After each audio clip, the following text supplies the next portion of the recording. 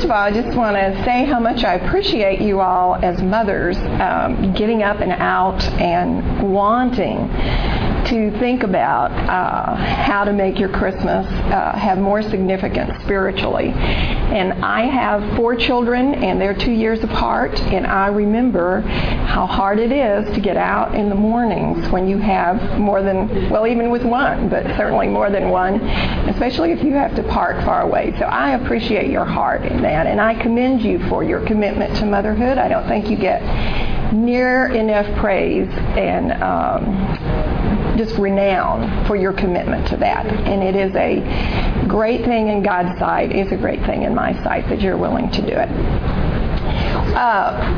Every year before I can get my head around that it's time to even start thinking about Christmas, I start getting all these catalogs in the mail. And I am a real sap for all these pictures that come in the mail for that kind of Christmas. And I start kind of thinking, oh, that's the kind of Christmas that I want to have every year. I just envision, just wonderful setups that stay in place and that don't get messed up or torn down, and that, fall within my budget parameters that I could do. And, of course, food that I could fix that would look something like this and everybody would love it and not be complaining. And so what I have found over the course of my 44 years of marriage and doing Christmas, and by the way, I do hope you realize that as a wife and mother, you basically do Christmas.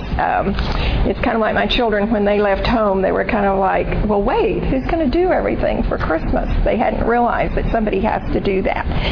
But what I have found is that if I want Christmas to be significant spiritually, I really have to be purposeful about that. And so I was just going to draw a little diagram up here to demonstrate this. At Watermark, we say that we want to be fully devoted followers of Christ. And I love the phrase, but sometimes I get stuck with, well, how does that really work when you're the mother of 2 small toddlers, or you're the grandmother? I'm the grandmother of 7 going on 8 now. So how does that work in the month of December for my heart to be fully devoted to Christ? And so what I think that sometimes happens is, and I use this term, let's see if this one's working enough to do it, holly. That's not. I will do it in red. I use this term holly to kind of refer to the cultural side of Christmas, the slick side that you get in all of the catalogs. So that's going to be my reference for holly. And what I find that we sometimes try to do is we want to have that holly side, but then our heart really does want to have a holy side. And so what we kind of wind up in the month of December is that it's like we're riding 2 horses, 1 leg on each. And that works fine as long as the 2 horses stay in tandem, but in the month of December they tend not to. And so we wind up very stressed out, and we wind up at the end of Christmas just kind of with a sigh of relief that it's over, but not really feeling like we accomplished anything significantly spiritually. And so what I want to challenge us today is just to look at the difference between holly and holy is 1 L. And I just want to challenge you today to capture that 1 L and make it Lord. And be very purposeful about that. And I'm going to give you some suggestions on how to do that. And then what I have found within my experience in the 44 years of Decembers as a wife and mother and doing Christmas, that if I capture that L, make it Lord, then Christmas does become holy. And the word holy means set apart for God. And so if we focus on making Christ Lord over Christmas in our December, then it is set apart for Him. And then what I find is, it doesn't mean we have to get rid of all the holly things. It just means that they get in perspective and take their rightful place. And you notice now I'm putting it in small letters and not in caps. And so this is what I want to challenge you to strive for in December, is making Christ Lord.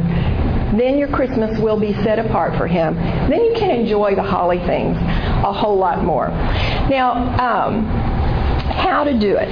Well, here's what I have found within my own life. I try to, in the month of October, to come up with a specific verse that's going to be my Christmas verse for that year. And I memorize it.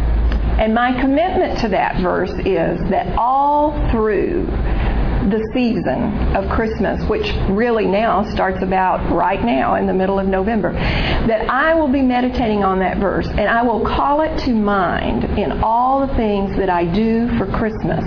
So it's keeping my mind focused on something about Christ. Now let me give you some ideas of verses that we've used in our family for this. When the children were little, we used John 3:16 one year. We all learned it. And then we just constantly were coming back to it. And I mean, like when you're decorating the tree, you're thinking, God so loved the world that He gave His only Son, that whosoever believeth in Him will not perish but have everlasting life. And Lord, I want this tree to bring honor to You in some way, and I want it to project something in our home and family so that the world understands Your great love. As you're cooking, as you're shopping for groceries, you're shopping for gifts, you're wrapping, you're just bringing that verse back constantly. Another one I did a couple of years ago that really ministered to me was Mark 10:45. And it says, the Son of Man came not to be served, but to serve, and to give His life a ransom for many. And as I meditated on that verse through the Christmas season, it just struck me how much I was unlike Christ, how much I wanted to be served. And the best test to know that about myself was when anybody treated me like a servant, I was very offended. And it showed me what my heart was like. And so that verse really ministered to me that year. Another one we did when the kids were younger is 2 Corinthians 9:15, because it's nice and short and it's fun to teach to little kids. Thanks be to God for His unspeakable gift. And unspeakable, we would cover our mouths and be very quiet for a minute, and that's very hard for little kids to do. And so that turned into kind of a fun game. But to just meditate on that verse as we were doing everything Christmassy, just as I was driving in the traffic, Christmas traffic. God, I'm going to take time to think here. Thank You for You giving this unspeakable gift. And I would meditate on what does the word unspeakable mean? Well, it stops my speech. It stops my mind. It stops me from just going, and reflect on eternity. Now, mine for this year is going to be Psalms 103, verses 1 and 2. It says, Bless the Lord, O my soul, all that is within me. Bless His holy name. And the word bless there means to praise. And so I want to meditate this Christmas season on praising God for His holy name. And that leaves me some avenues to start thinking about His name. And we actually did this verse, just this portion of this verse when the kids were little, and I'm going to show you in a minute, we did some things where we drew pictures of God's name so that we could actually praise His holy name. And the second verse in Psalms 103 says, Bless the Lord, O my soul, and forget not all His benefits. And the rest of Psalms 103 lists His benefits. And so I'm hoping this year to maybe on a weekly basis or so look at the next verses and be thinking specifically about some of those benefits that God gives us. And the reason I chose this section for this year is my sister just died. And my sister was not a believer, but she grew up knowing about Christ. But what I realized is I was watching my grandchildren in the backyard one day, and they were blowing bubbles, and they would want to catch them, but when they did, they just evaporated before them. I realized that my sister had really treated her childhood and her knowledge of Christ like he was just a bubble like that. And you could just poof it away. You could just clap and it would disappear. And that she didn't take Christ very significantly. And so it's made me want to come back and really reflect on His name and who He is and not let Him become this cardboard figure or this little bubble that can just be vanished away out of my life. So that's the reason I chose that verse. Now, this chart is just a potpourri of things that we have done as a family as we have asked the Lord to help us stay focused on Him so that Christmas would be holy and the holly things will be in their right perspective. Now, none of this is divinely inspired. It's just my thoughts and ideas and things that we did. And you are unique, and in your family, all I'm hoping this will do is just cause some brainstorming on your part, and you pick and choose and you put together, and you will form your own family's personality. That's part of the wonder of having a family. And that's an important concept to convey to your children. Each family is unique. You're not all alike. Another family may do things differently than you. God knew what you needed in a family. He's put you in the right place. And we can enjoy our uniqueness as a family. Just to the side of holy, I put principles of your Christmas. I think a really important thing is for you and your mate to sit down and kind of discuss your principles of Christmas. And I think that includes things like, how are you going to handle the Santa Claus question? There's not a right way or a wrong way.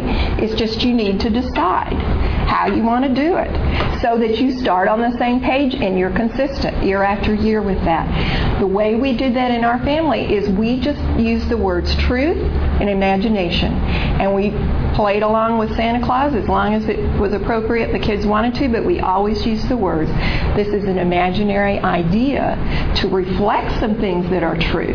But Jesus is true, and Jesus is the real reason for Christmas. And that's as far as we went with it. We just used those words all the time, imaginary and truth. And we would just balance that out, and they seem to have just enjoyed Santa Claus and grow out of that without any big personality defeats. Another thing I think the two of you need to decide is, in a given season, every Christmas, like, what is something you particularly want to accomplish that season or you want to do? And maybe it's that you want to teach the children a scripture verse, or maybe it's a Christmas that you want to all go to the Christmas Eve service.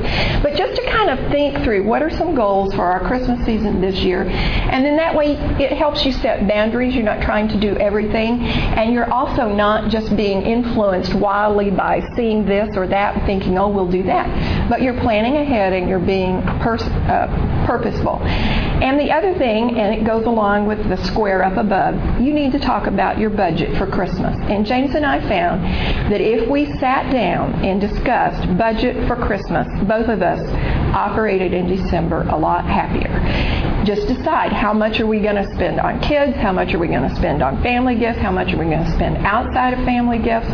Are we going to do Christmas cards? In other words, just look at all the expenses and budget an amount. And what I found is if I asked God to help me live within those budget figures, James gave me more and more freedom to be creative and to do whatever I wanted with those funds. But if I made him worry that I was going to be sneaky and I was going to charge something and I didn't mention to him the exact cost, then he got nervous about all of that. And then he started not wanting Christmas to be as much fun as I thought it should be. So it's a good balance. He wanted it to be fun, but he wanted to live within our means and what we could afford. And I wanted it to be fun, and I wanted to be able to be creative and resourceful with it. And that budget has helped both of us accomplish that. Now, I emailed my kids that I was going to do this. So I said, out of all the things we did as a family concerning keeping Christ as the Lord of Christmas, what things did you enjoy most? And without fail, across the board, all of them sent back the same thing as number one. And that is, up at the top there, hiding baby Jesus. And so in our family, we have a nativity set that I'm very proud of, that I made when I only had one child, and I had a friend who was in ceramics, and I would go to her house with my one child, and she painted hers all these beautiful colors, and I painted mine white, which was the best I could do. But anyway, she had a kiln and she fired it. So it's something, I've had early on.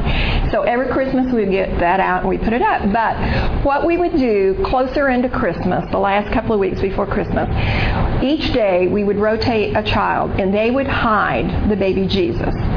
Now, my idea in them doing that was to make them think about that Jesus can get lost in the Christmas season, and where would be places he might get lost. And but one of my sons, who's very busy and very terse, just emailed back and said, "Oh, that whole hiding the baby Jesus thing is what comes to my mind," and that was all he said.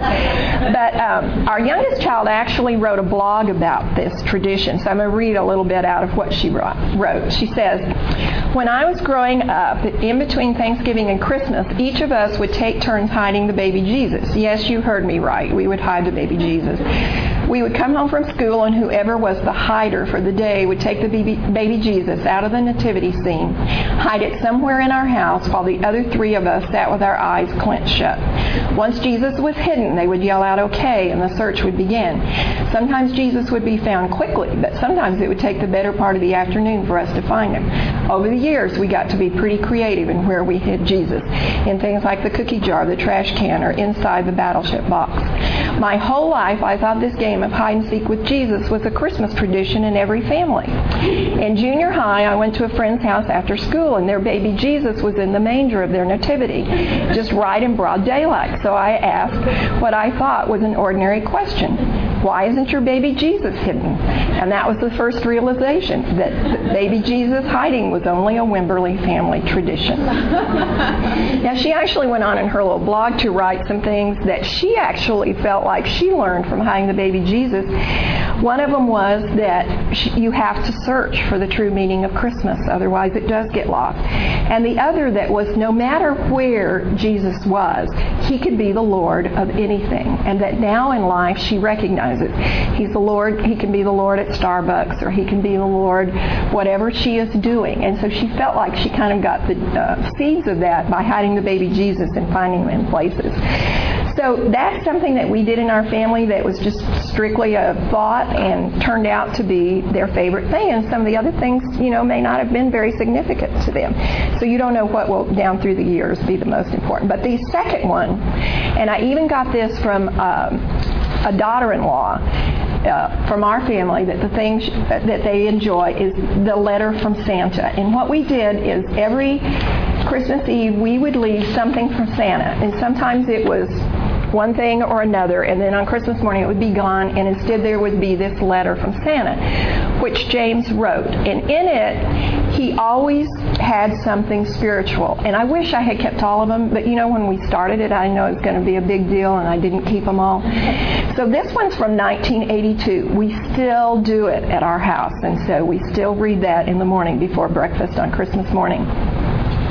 So I'm going to read it to you. It's a little bit lengthy, but I just want you to get the gist of it, because now as I look back, I realize this was a great way for James to lead our family spiritually without being didactic, where he said, "Okay, everybody sit down, get out your Bibles, we're going to do this." But we did this fun Christmas letter every year. So this is the one from 1982. "Ho, ho, ho, I can't believe it's been a whole year since I came to your house. I really do thank you for the beef jerky, because I really do get tired of cookies. I'm really glad that your grandma and your Mimi and Granddad are here for Christmas. You are very fortunate to have good grandparents. I hope you like the presents I brought.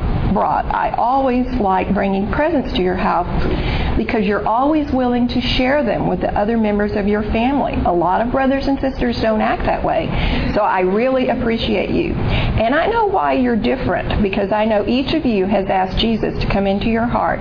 That's the most important thing you will ever do in your life. He really makes a difference in how you live, and I can see that difference in you, Jenna, and you, Jonathan, and you, Joshua, and now you, Jordan. I love you all very much, and it's a special time for me to come to your house.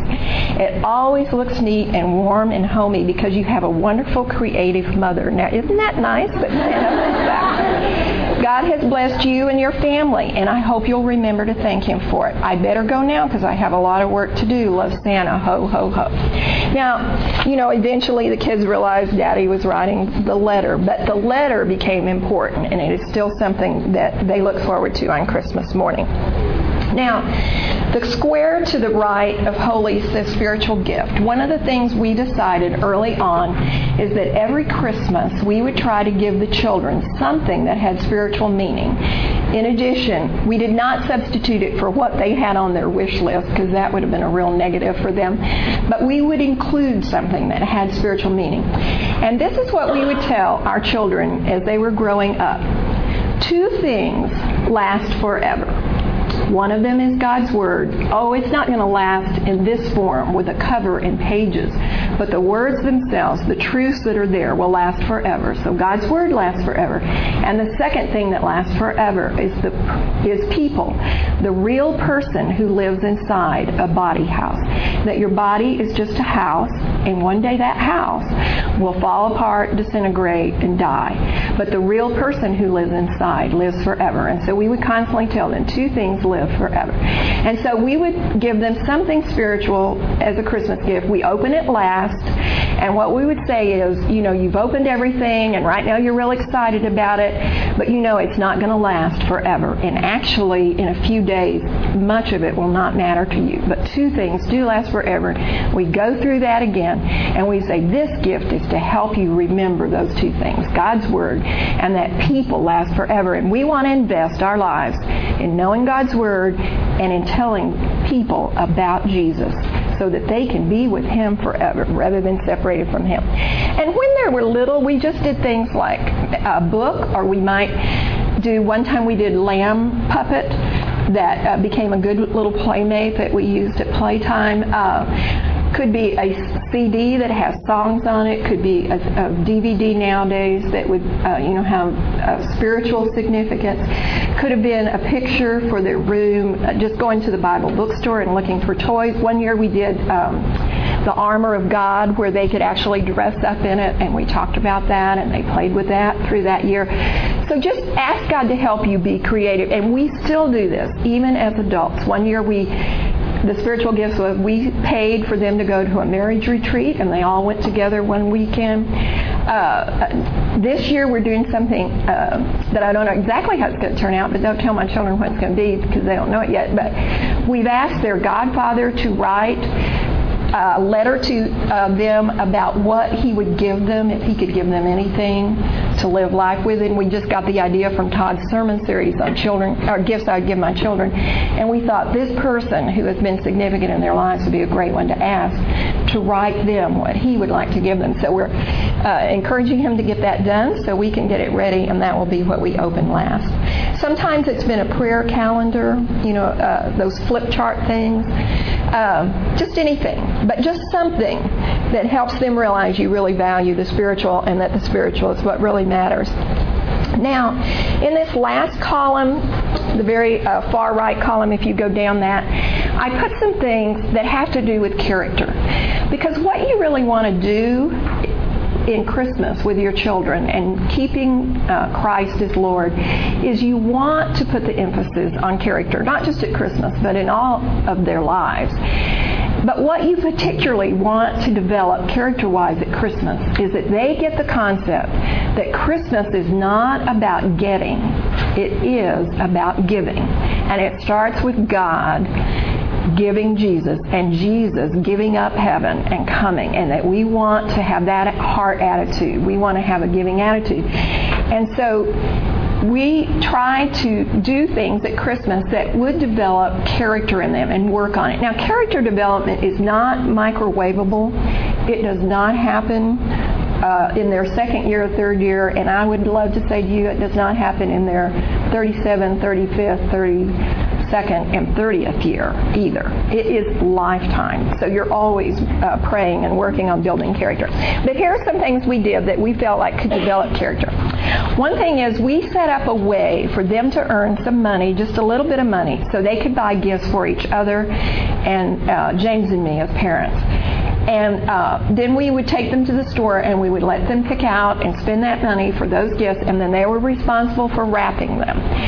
And when they were really little, the way we did this is we had a garage sale sometime in October, November, and what we asked them to do was go through their toys and sort out things they did not play with and that they could put in the garage sale. And all the toys that they sold in the garage sale, that money went to them, like they put their name on it, Jenna, on the things she was selling, and then she would get that money, and that is how they would earn money to buy Christmas gifts for each other. And I look back on that and realize it takes some time and energy to do that.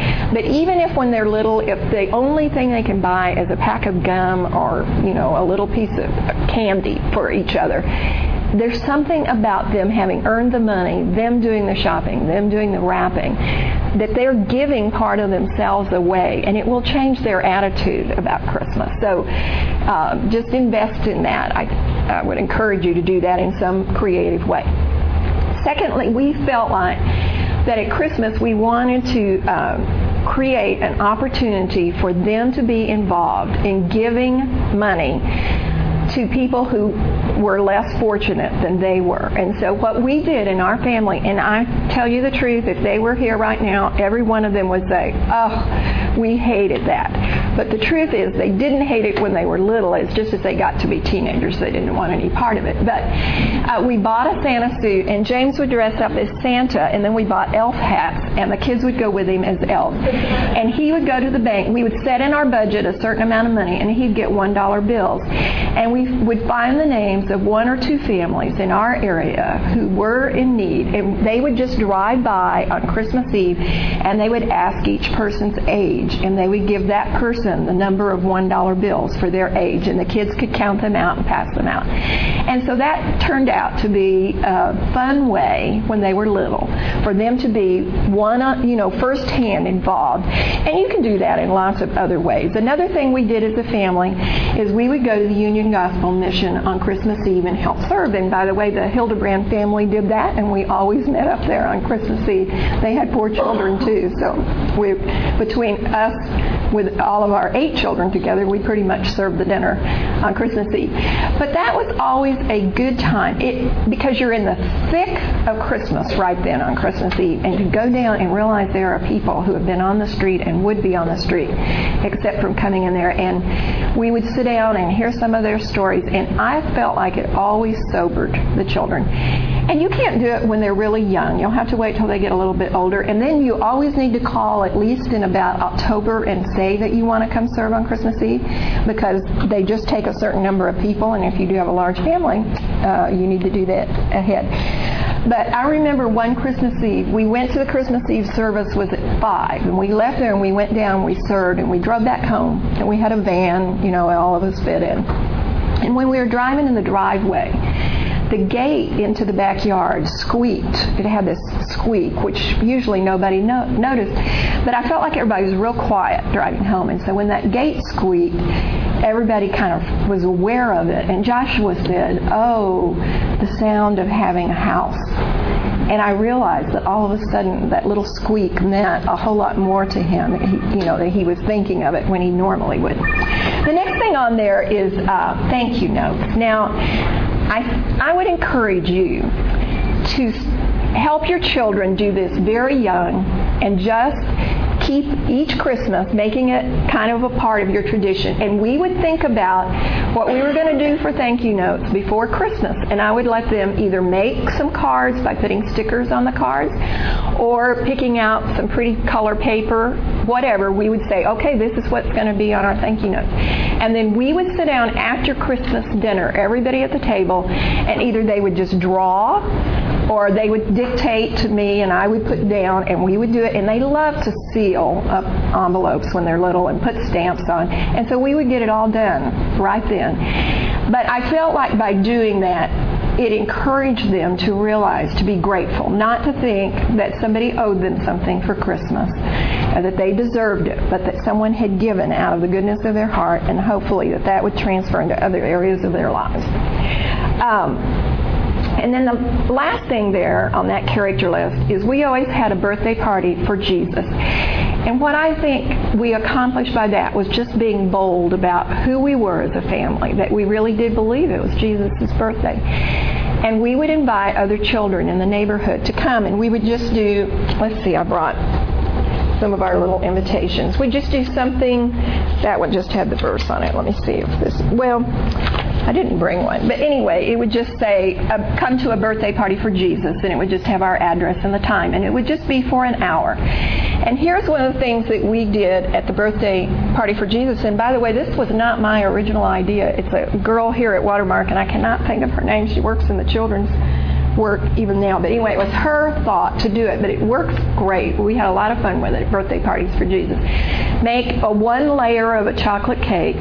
get a gold doily, and you start with a gold doily on the bottom, and at your party you just put that down and you say, gold stands for heaven, just like the Wordless Book colors, and God wants you to be there with Him. And then you put down the one layer of the chocolate cake, but our heart is stained with dark things, wrong things that we do, and we cannot be there with Him. And then get cherry pie filling, and you spread that on top of the chocolate cake, and you say, Jesus died and gave His life and His blood so that the wrong things that we did could be forgiven. And then you take Cool Whip and cover the whole thing so it's all pure white. And that's what Jesus does for us when we invite Him into our life. And then we would just get green sprinkles and sprinkle on the top, and we would say green stands for growing, and that's what God wants us to do. He wants us to grow in Him. And kids loved watching while we made that cake, and then we would just put some candles on it, sing Happy Birthday to Jesus, and blow it out. We would play some games. We would do, instead of pin the tail on the donkey, we'd do pin the candle on the birthday cake.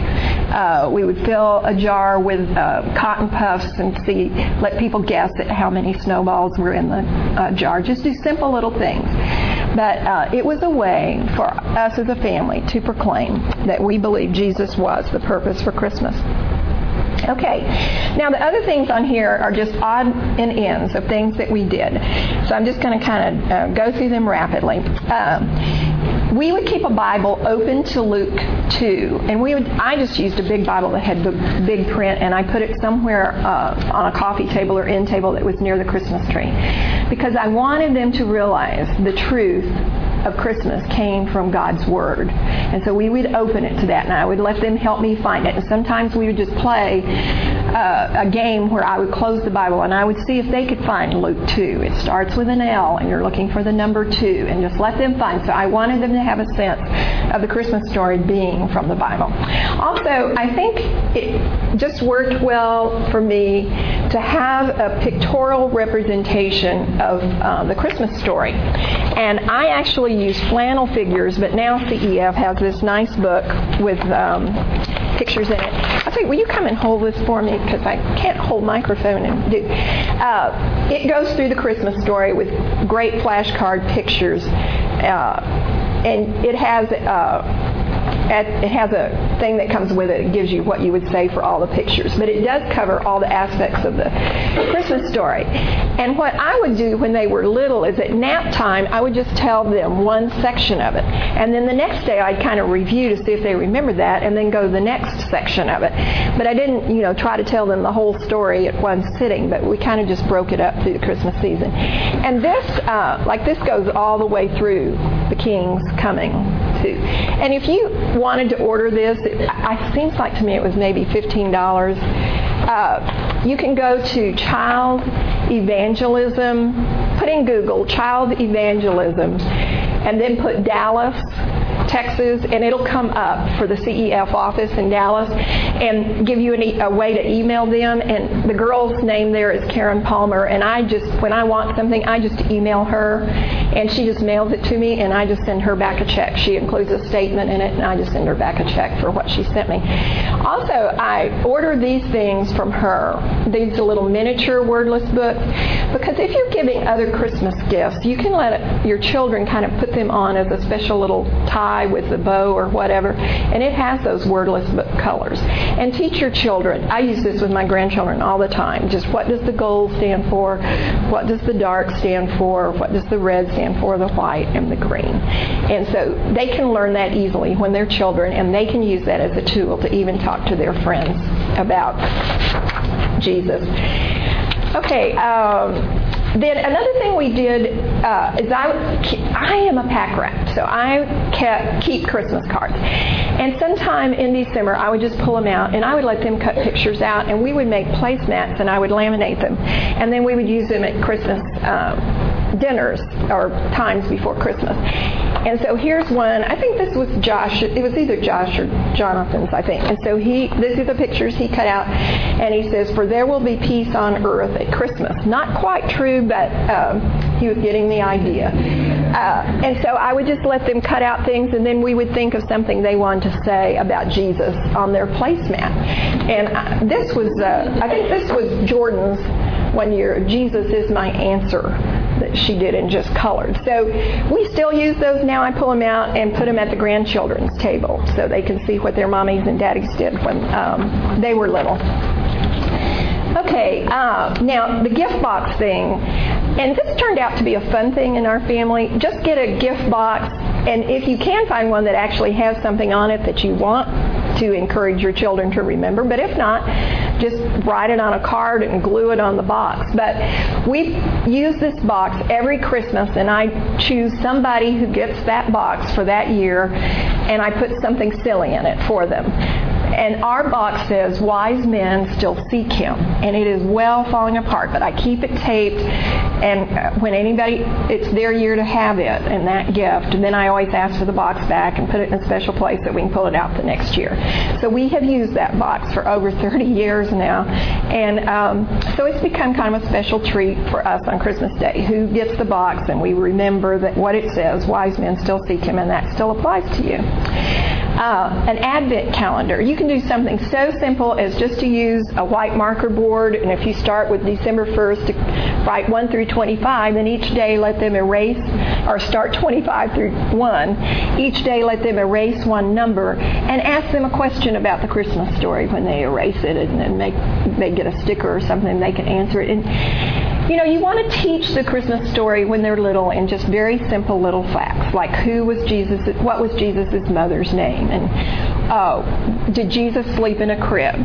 No. Where did he sleep? Just simple little things that give them the facts of the Christmas story. And you know, if you have a children's Christmas Bible, that's another tool you can use to just get them those facts so that they begin to know about that.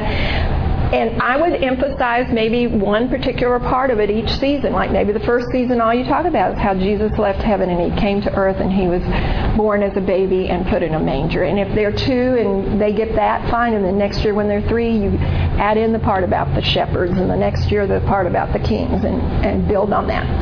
Another thing we did was we had a favorite sugar cookie recipe, and I would say to all of you that you need a favorite sugar cookie recipe if you have children, because there's just a lot of times you need to make cut-out cookies. And if you have a cookie cutter for a star and a cross, that was what we used to represent that Jesus was born, the star led the way, but he came for a purpose, and that was to die on the cross. And you even start teaching them that when they're very young so that they get the connection. So stars and crosses as cookies are a good way to do that. Okay, let me see. In that second column, we did Christmas Bingo as a fun game where I just would do little white squares like these that had like a candle, and we talk about Jesus is the light of the world, or they had an angel, and we talk about that the angel came and told the shepherds.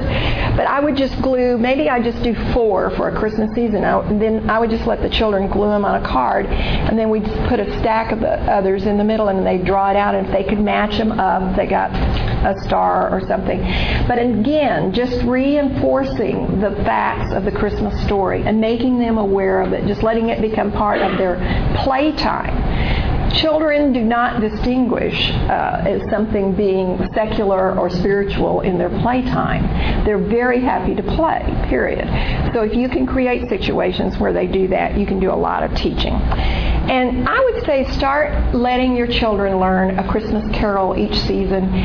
Way in a Manger is the great one to start when they're toddlers. And like when you do something when they're maybe 3, 4, or 5, like Joy to the World, just teach them the first line, Joy to the world, the Lord has come. That has a tremendous amount of meaning in it, and they love that. They love to clap and cheer that he's come. And if they just learn that line of Joy to the world, you've taught them something that is truth about Christ.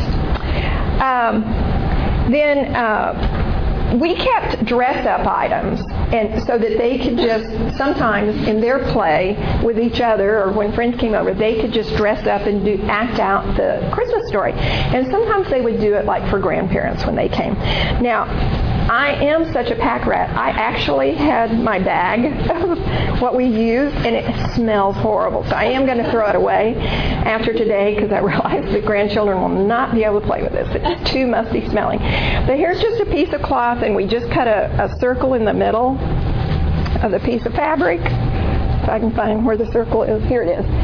And that way that would go over their heads and they were instantly a shepherd. Here's an old bathrobe. You can look for old bathrobes at garage sales, and then everybody could be a shepherd. And then include a scarf so that Mary could have something around the top of her head. This could tie with this, to be the shepherd's hat. And a stick for a shepherd, just put some sticks in your dress-up bag, and then some kind of a crown so they could be the king. And old bath mats that are fluffy, if you just cut a hole so they could put it over their neck, that's a great king's cape or robe. So just create your own little dress-up center during December for the Nativity and let them be shepherds and let them be the kings and let them be Mary and Joseph. And then get a baby doll for the baby Jesus. Another thing we did, we invited, as the children were growing up, one thing that James and I really wanted to do is to make them aware that God loved the world. And so we realized that financially we could not take them around the world. And so we prayed that God would bring the world to us. And so we would invite on Christmas, at some point during the Christmas season, we would invite some international students to come and have a meal with us. And what we found out is that international students who are here are dying to come to an American's house for Christmas because they have no idea what goes on, what it's like, or what it means. And we did not realize what an open door that was. And so that grew and grew to where we had lots of internationals coming. And something else? They love to help you decorate. And I was glad to have somebody help me decorate. And they just think, it's the first time for them. It's like, oh my goodness, what do you do with this? And where do you put this or what? And I was like, wow, just put it right over there. String that stuff around there. So that became a great fun thing for us to have internationals. And down the road, what we did is we actually wound up having a lot of Chinese students, and we purchased the Jesus film in Mandarin Chinese, and we would show it while we were decorating. And one of Joshua's friends named Mike Russ came through one day when we were doing that. He said, "Is that Jesus speaking Chinese?"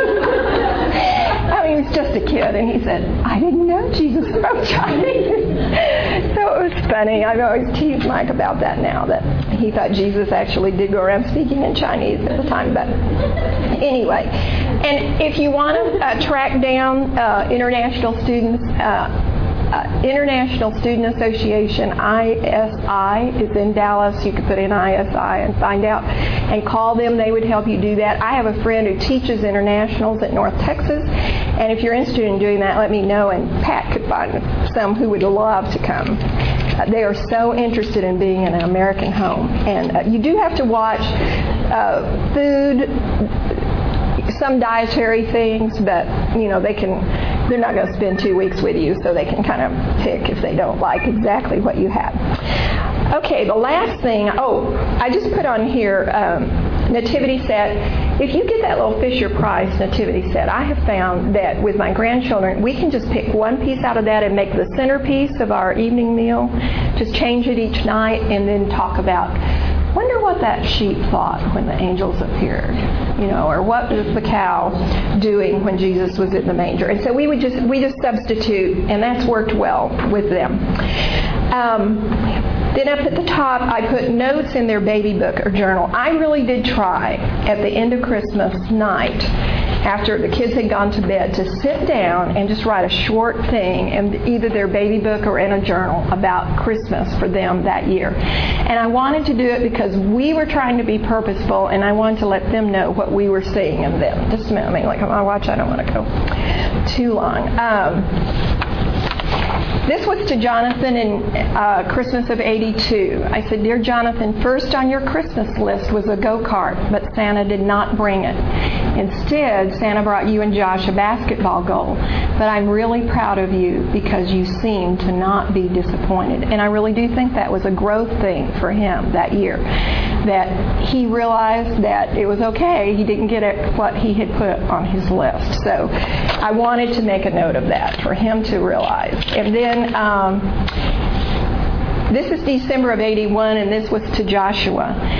"Joshua, you were very sweet this Christmas as you wanted to buy everyone presents with your own money.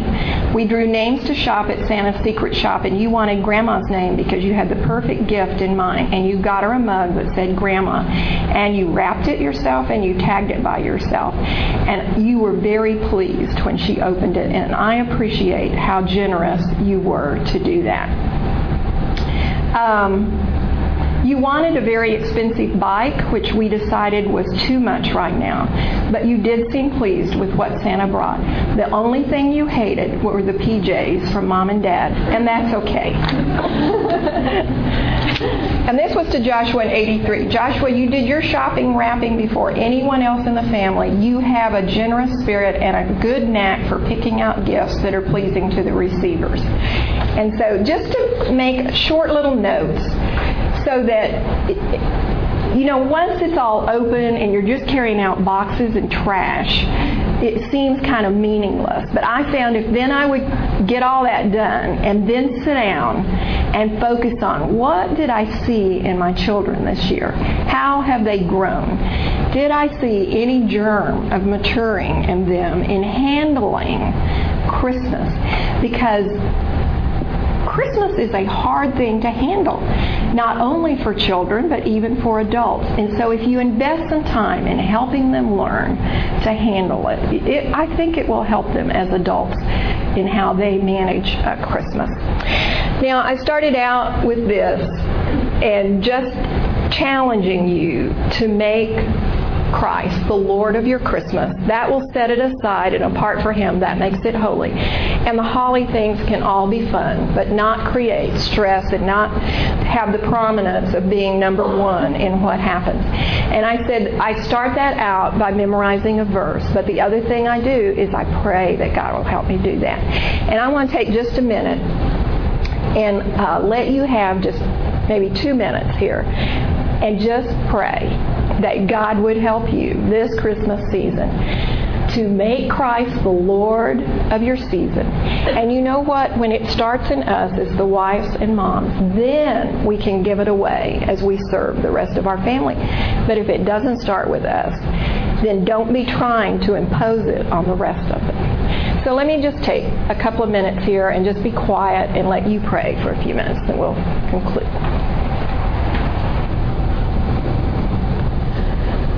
Lord, I do pray that you will just still our hearts and that you would help us to make you Lord of our Christmas season.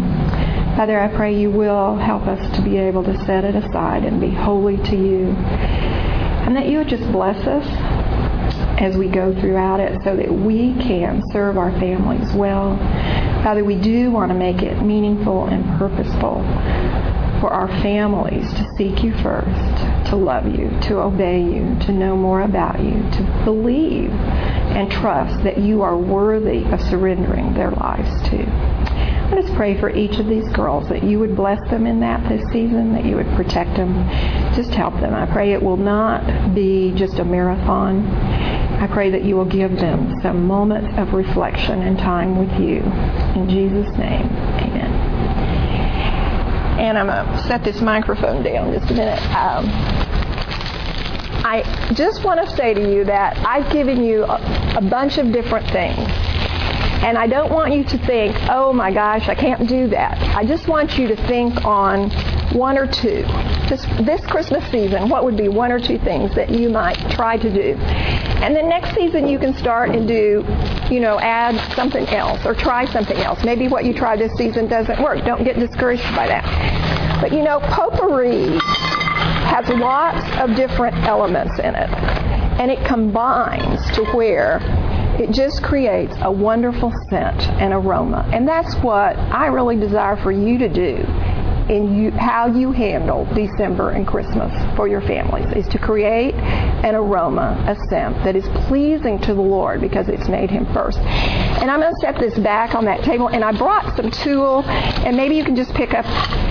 It's not as much as I thought it was when I poured out the bag, but just maybe pick up a piece or two and wrap it in that tulle and tie it off with a bow and let it be a little sachet that you stick somewhere to remind you of desiring to create that aroma for the Lord. So somebody will walk back there and set that on that table where that tulle is. And then, do you have any questions? I'll be glad to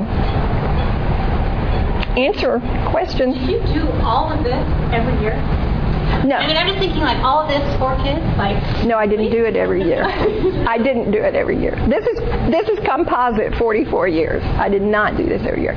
Now, I did write in their baby books probably every year till they were probably 10 or so. I don't do it now. I figure they can take it over and do it for their kids. But I did do that. I did write in the baby books. We did hide Santa every year. We do have a letter from Santa Claus every year. But the other things were, one year we'd do this, another year we'd do that. The child evangelism, Dallas, the Google thing, is that a website for other tools like this? Yes. That you showed such great. If you put in child evangelism, first of all, if you just put in child evangelism, it will take you to the nationwide child evangelism, who has tons of tools. They do have a great series for teaching toddlers. It's 5-book series, teaching them about creation, teaching them about miracles. And you can order from their store. The local one you need to put in Dallas, and her name is Karen Palmer. She can get you anything from the national store too, so you could go either way. The little miniature books, for some reason, Dallas has and the national doesn't. But the national has lots of tools, lots of tools, and they have songs and they have CDs and things. I have a little 2.5-year-old boy, and I'm just wondering what you do. Lately, usually I just have it on the Christian radio station, and he knows when it's a Jesus song. And the other day he told me, "Mommy, I don't like Jesus." So I don't want to promote him and have him feel like I'm pushing it on him. Especially with Christmas coming up, I want to do all these things, but at the same time, kind of digging his heels in and tell me he doesn't like it. How do you do it? Okay, he doesn't like to hear that music. That you're talking specifically about that in the car, or period. He said. I'm just trying to tell you. I haven't been doing a ton of stuff, but that's just a ton of music, or we pray, or this or that. Right. And he told me that if he cried, he didn't want to say his prayers for dinner. He's just kind of showing signs that. Okay, here's what I would do. First of all, stay calm. Do not react to that. Just stay very calm and say, are you feeling right now that you just don't want to talk to Jesus and let him express whatever he wants to express? And then secondly, I would look for different ways to do it. I would redirect his focus and attention. And maybe he doesn't want to do it that way. And I would just let it go. I would not make an issue over it at that point. And I would just look for another creative way to do it. Sometimes I found with kids, if you take just index cards, the larger ones, not the smaller one, and you draw something on them, and you pass them out at the meal, or you hold them up and say, who wants to thank God for oranges? And let them physically take the card, and then they thank God for oranges. Who wants to thank God for banana? In other words, I would try to change up the routine. But when he's 2.5, I wouldn't get too involved with it, but I would just say, sometimes we feel like that we're not interested in talking to Jesus. And I would then move from that to focusing on what Jesus would feel about that. Did you know that Jesus loves you anyway? He does not change how he feels about you. Isn't that wonderful to think about? That even right now when you don't want to talk to him, Jesus still loves you. And I would leave it. Yeah. Because I have learned you cannot change somebody's heart. And if anybody could have, I would love to have done it for my 4. But you can't. So you just do your best. But, that part of that is just a natural progression. And so just I would not make a big issue about it. I would just look for another opportunity. What you want to do is ask God to make you aware of the teachable moments with them. And you don't accomplish much when it's not the teachable moment. What age were your kids when you had your own family and didn't travel to? Because ours is race day. Right. Yeah, and I should have addressed that. A lot of this will apply to when you have your own. we probably were not able to well, I would say maybe at the point where we had our third child, once we had 3 and then with the 4th. Probably with 2 we still did travel some. But past 2, we pretty much said we want to be at our house and you're welcome to come here. And now what we do with our children, when they married, we said to them, we would like to get together one long weekend during the year as a family, and everybody come. But other than that, you don't have to come home for any holidays. And the funny thing is, we see more of them than we ever dreamed. But I think that freedom of saying, you don't have to come Christmas, you don't have to come Thanksgiving or Easter, and don't feel like you have to. But just once a year, we'd like to get together. And so sometimes kind of discussing this thing about your principles of Christmas is kind of talking through that. How much longer are we going to travel? How are we going to handle your parents, my parents? What we do as a family is Christmas, and you kind of have to ease out of some of it. I mean, I don't think it's wise to be, flat out ugly, but begin talking about in January. We're thinking maybe next Christmas, so that they have kind of time to adjust and work out. Yeah, but what I found with having 4, I knew we just knew that we needed to just say. If you can come Christmas, great. If you can't, fine. No problem. And they will not all be here this Christmas, and it's okay. All right, anything else, or is it time to go? All right, I appreciate it.